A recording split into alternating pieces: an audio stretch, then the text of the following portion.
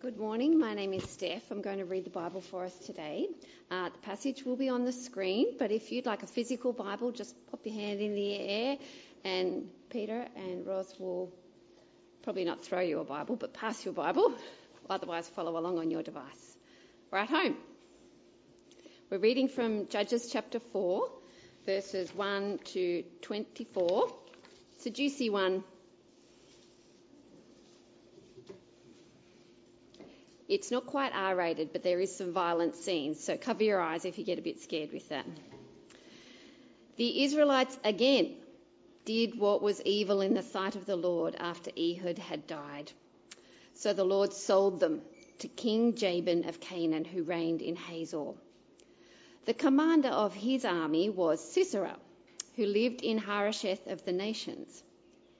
Then the Israelites cried out to the Lord, because Jabin had 900 iron chariots, and he harshly oppressed them 20 years. Deborah, a prophetess and the wife of Lapidoth, was judging Israel at that time. She would sit under the palm tree of Deborah between Ramah and Bethel in the hill country of Ephraim, and the Israelites went up to her to settle disputes. She summoned Barak, son of Abinoam, from Kadesh in Naphtali, and said to him, "Hasn't the Lord, the God of Israel, commanded you? Go, deploy the troops on Mount Tabor and take with you 10,000 men from the Naphtalites and the Zebulunites. Then I will lure Sisera, commander of Jabin's army, his chariots and his infantry at the Wadi Kishon to fight against you, and I will hand him over to you." Barak said to her, "If you will go with me, I will go, but if you will not go with me, I will not go." "I will gladly go with you," she said, "but you will receive no honour on the road you are about to take, because the Lord will sell Sisera to a woman." So Deborah got up and went with Barak to Kadesh. Barak summoned Zebulun and Naphtali to Kadesh. 10,000 men followed him, and Deborah also went with him. Now Heber the Kenite had moved away from the Kenites, the sons of Hobab, Moses' father-in-law, and pitched his tent beside the oak tree of Zaanannim, which was near Kadesh. It was reported to Sisera that Barak, son of Abinoam, had gone up Mount Tabor. Sisera summoned all his 900 iron chariots and all the troops who were with him from Harosheth of the nations to the Wadi Kishon. Then Deborah said to Barak, "Go, this is the day the Lord has handed Sisera over to you. Hasn't the Lord gone before you?" So Barak came down from Mount Tabor with 10,000 men following him. The Lord threw Sisera, all his charioteers and all his army into a panic before Barak's assault. Sisera left his chariot and fled on foot. Barak pursued the chariots and the army as far as Harosheth of the nations, and the whole army of Sisera fell by the sword. Not a single man was left. Meanwhile, Sisera had fled on foot to the tent of Jael, the wife of Heber the Kenite, because there was peace between King Jabin of Hazor and the family of Heber the Kenite. Jael went out to greet Sisera and said to him, "Come in, my lord, come in with me, don't be afraid." So he went into her tent and she covered him with a blanket. He said to her, "Please give me a little water to drink, for I'm thirsty." She opened a container of milk and gave him a drink and covered him again. Then he said to her, "Stand at the entrance of the tent. If a man comes and asks you, 'Is there a man there?' say no." While he was sleeping from exhaustion, Heber's wife Jael took a tent peg, grabbed a hammer, and went silently to Sisera. She hammered the peg into his temple and drove it into the ground, and he died. When Barak arrived in pursuit of Sisera, Jael went out to greet him and said, "Come, and I'll show you the man you're looking for." So he went in with her, and there was Sisera lying dead with a tent peg through his temple. That day, God subdued King Jabin of Canaan before the Israelites. The power of the Israelites continued to increase against King Jabin of Canaan until they destroyed him.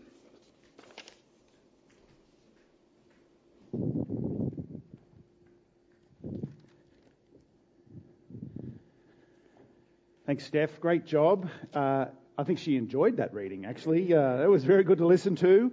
Again, welcome. It's great that you're here with us today. Please keep Judges 4 open as we continue a tour through the Old Testament, looking at heroines of the Old Testament, these mighty women of faith. And today we get 2 for the price of 1. There are 2 heroines in our story. There's Deborah and Jael. They are both heroic in their faith. These women trust God mightily in the face of powerful enemies, and they bring victory and salvation for God's people. And in fact, their faith, their heroism is actually shown in an even greater light when contrasted with the man who was meant to show leadership and save Israel, Barak.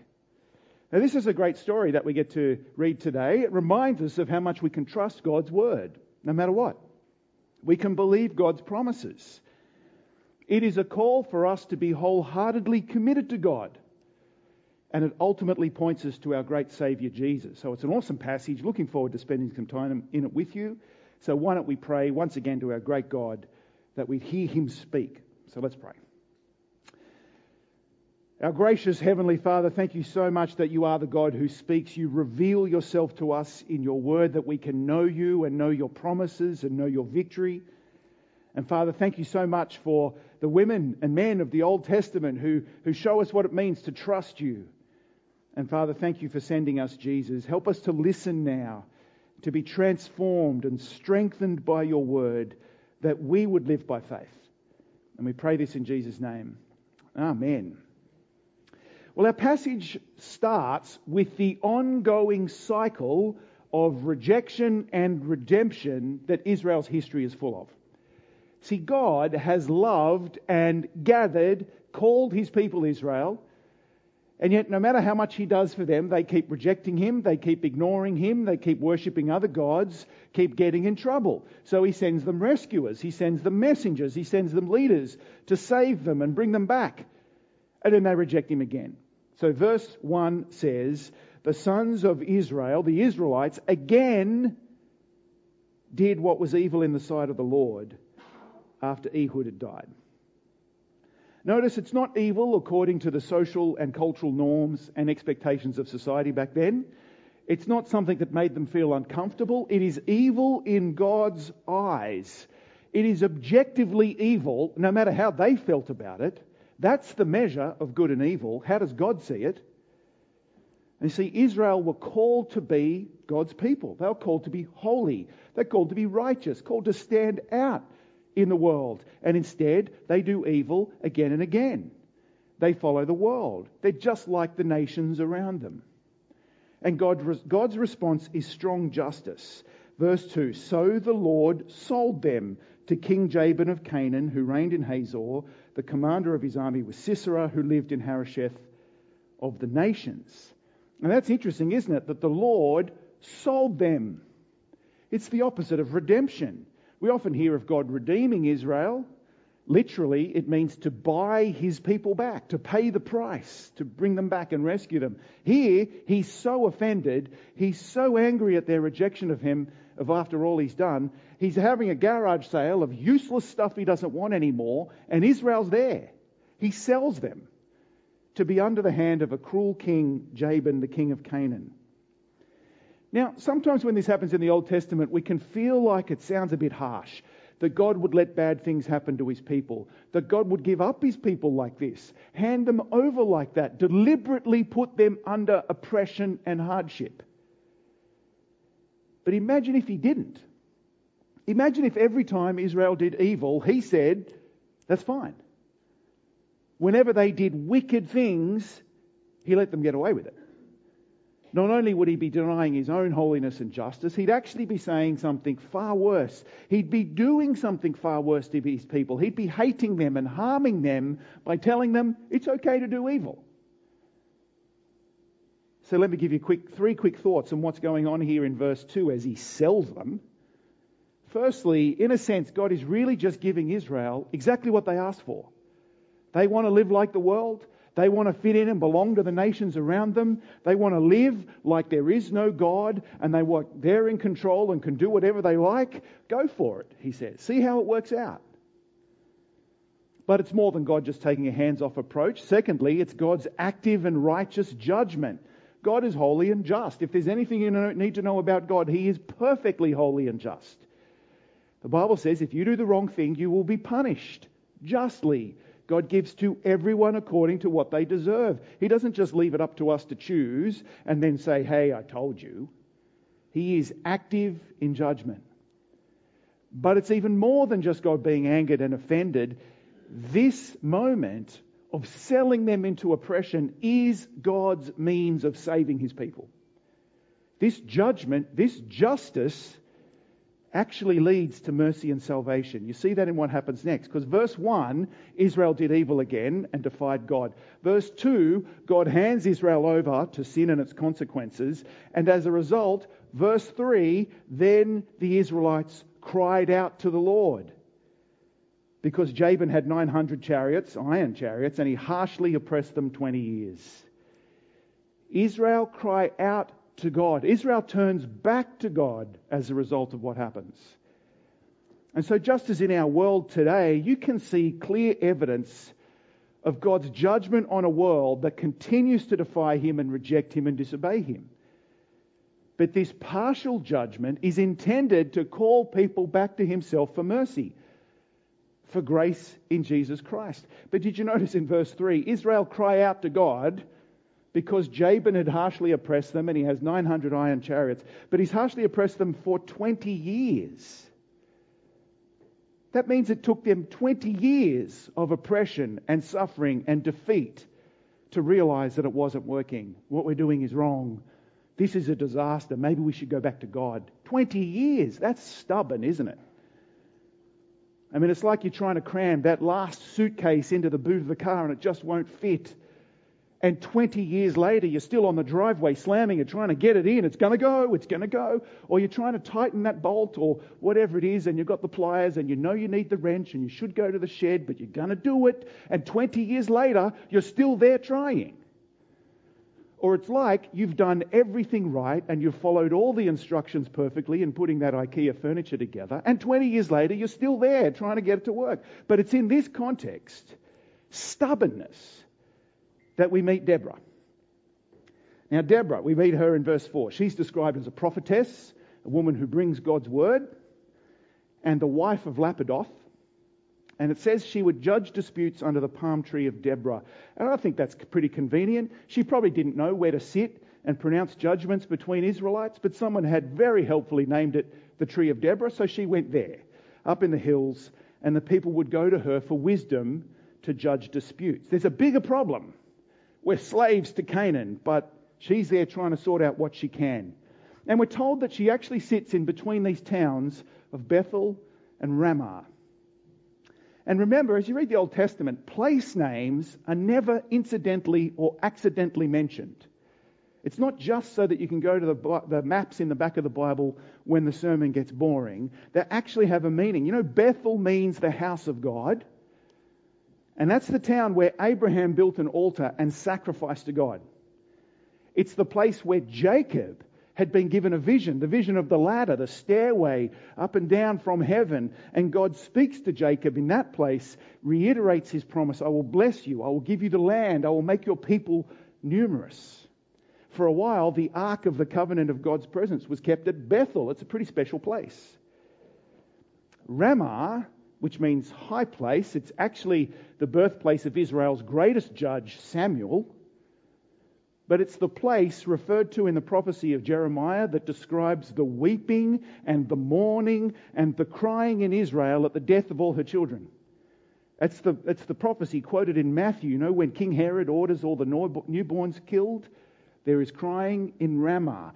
Basically, Deborah is under a tree in this kind of in-between place. It's a lot like Israel, in between. Blessing of God, the punishment of God. There it is in between. But through Deborah's ministry, God's word comes to a man called Barak. And he is to be the judge of Israel. He is to be the leader, the ruler, and bring victory and peace. Look at what happens in verse 6. She summoned Barak, son of Abinoam, from Kadesh in Naphtali, and said to him, "Hasn't the Lord, the God of Israel, commanded you, go deploy the troops on Mount Tabor and take with you 10,000 men from the Naphtalites and the Zebulunites? Then I will lure Sisera, commander of Jabin's army, his chariots and his infantry to the Wadi Kishon to fight against you, and I will hand him over to you."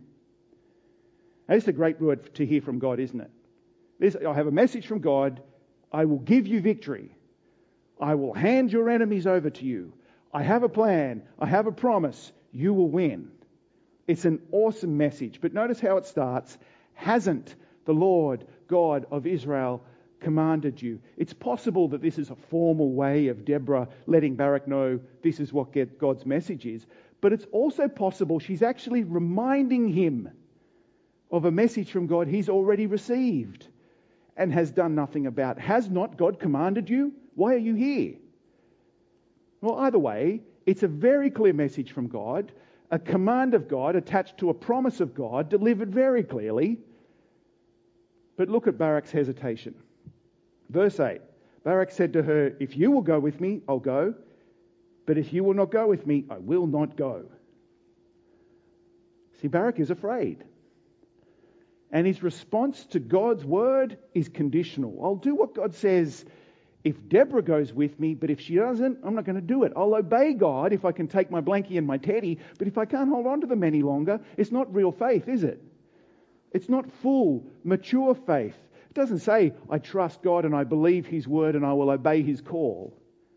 It actually says, I need a safety net. I need a backup plan. What if it goes wrong? Because I'm not sure.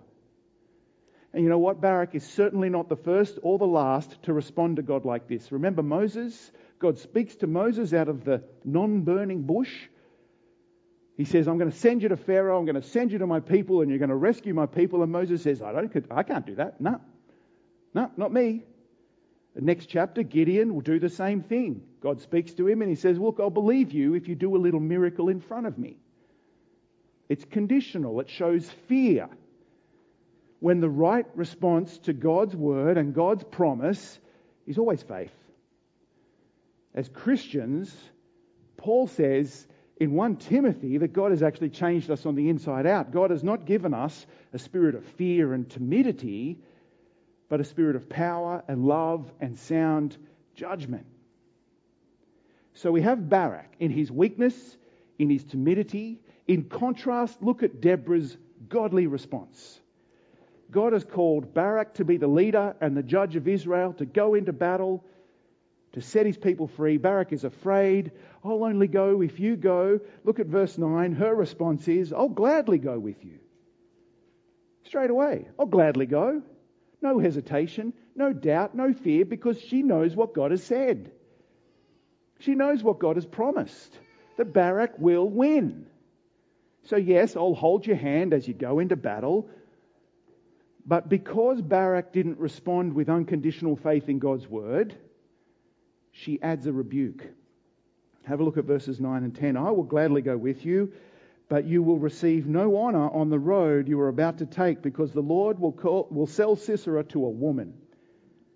So Deborah got up, went with Barak to Kadesh. Barak summoned Zebulun and Naphtali to Kadesh. 10,000 men followed him, and Deborah also went with him. See, because Barak didn't fully trust God and needed the woman Deborah to go with him, then the honour and the victory over the enemy general Sisera will go to a woman, she says. And that's a statement both to Canaan and a statement to Barak and Israel of the power of God's word and the way he raises up unexpected saviours. And so they head into battle. They're against an army with superior forces, with superior technology. But before they get there, we cut to this scene that's seemingly unrelated about a random Gentile called Heber the Kenite. And he's related to Moses' in-laws. Now the Kenites, you might know them as the preschool and infants program on beach missions, but the Kenites in the Bible were the people that Moses' wife came from.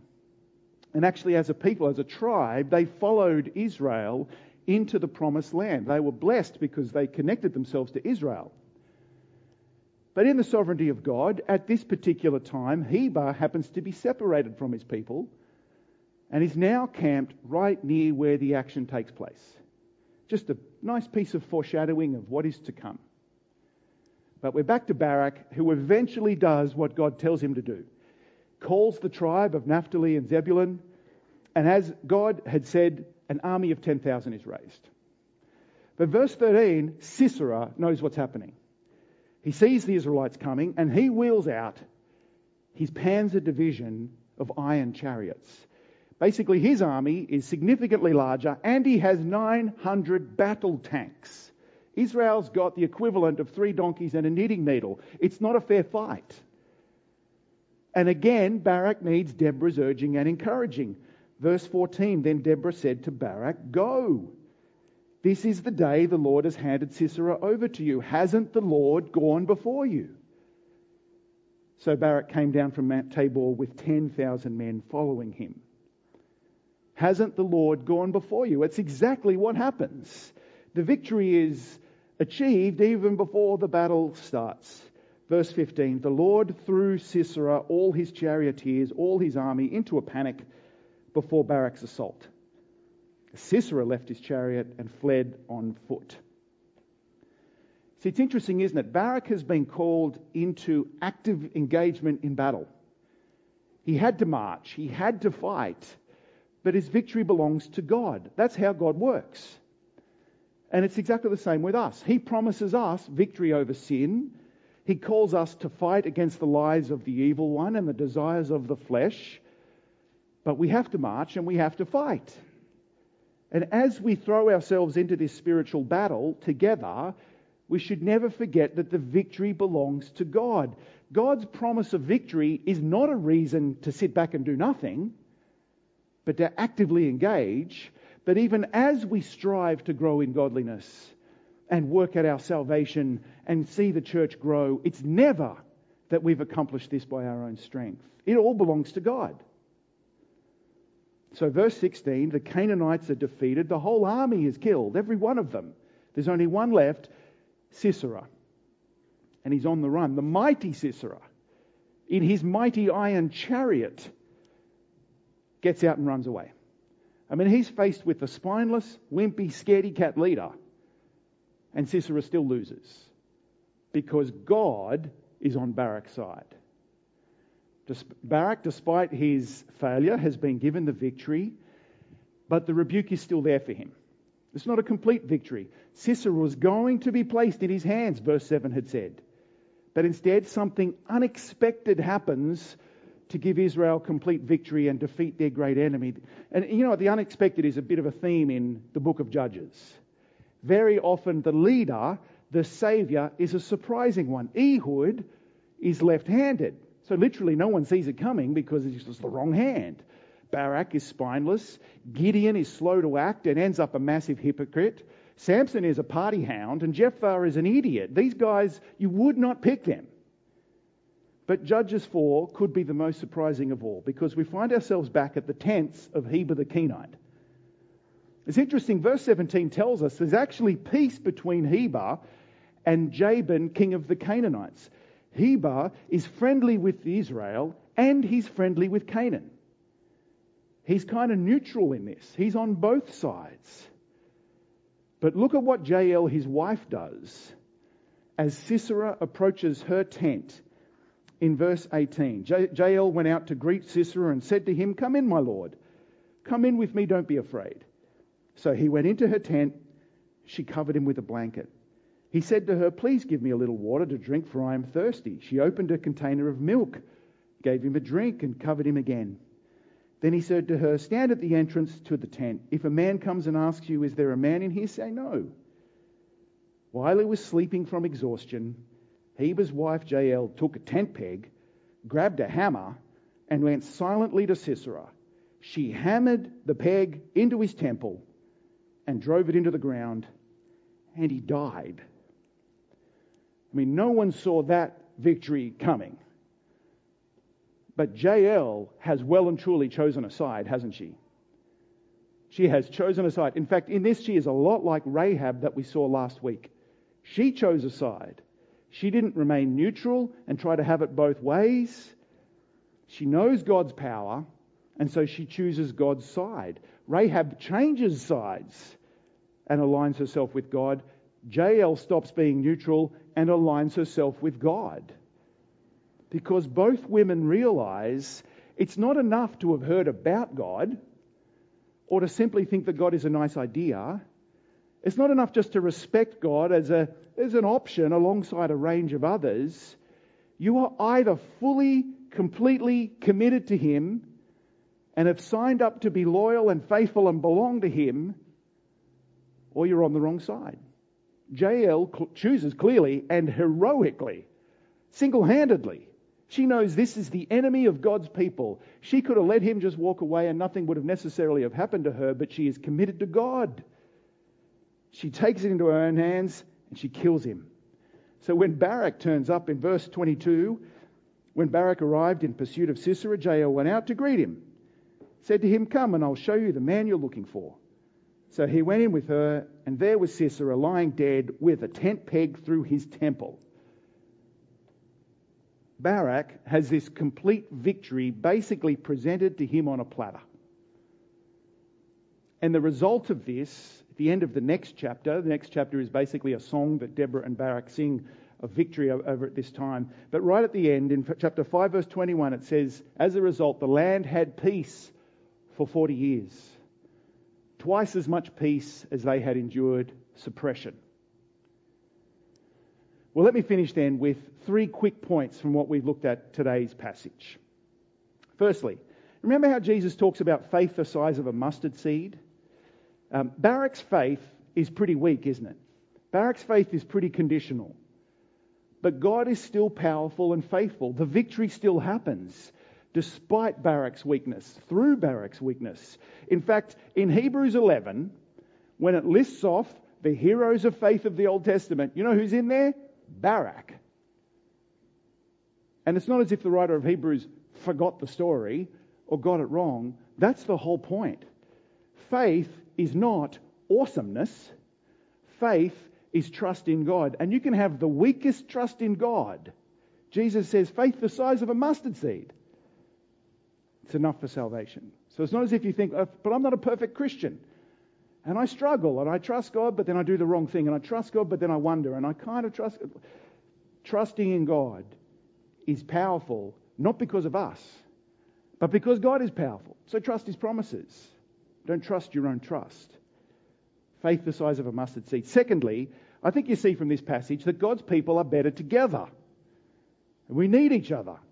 And we often kind of try and do things separately or hold off against each other. But this is a shared victory. In fact, this is why chapter 5, if we had a bit more time, we'd go through it. But Deborah and Barak sing the godly equivalent of Islands in the Stream. It's this duet. In chapter 5, they share a song together, a song of praise. It's not this kind of we're against each other because Deborah was right and Barak was wrong. No, they get together and sing, God is great. The best bit of the song I will read out and point out, and that is chapter 5, verse 24. They sing about Jael. Jael is the most blessed of women, the wife of Heber the Kenite. She is most blessed among tent-dwelling women. He asked for water, she gave him milk. She brought him cream in a majestic bowl. She reached for a tent peg, her right hand, for a workman's hammer.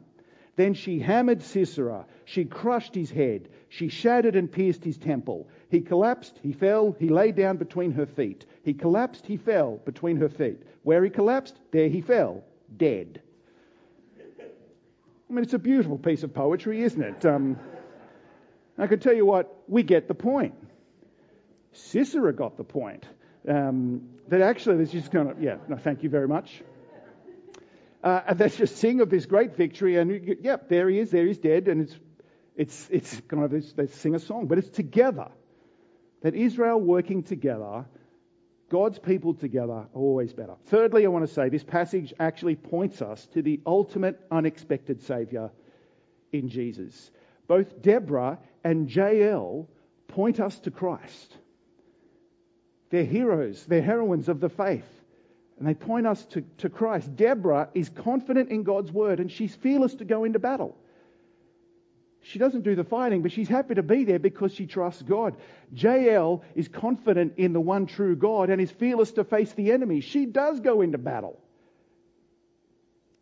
And just like no one would have expected Jael to crush Sisera's head, well, no one thought Jesus, an ordinary man, the son of a carpenter from a very ordinary town, no one would expect Jesus to crush the head of Satan himself.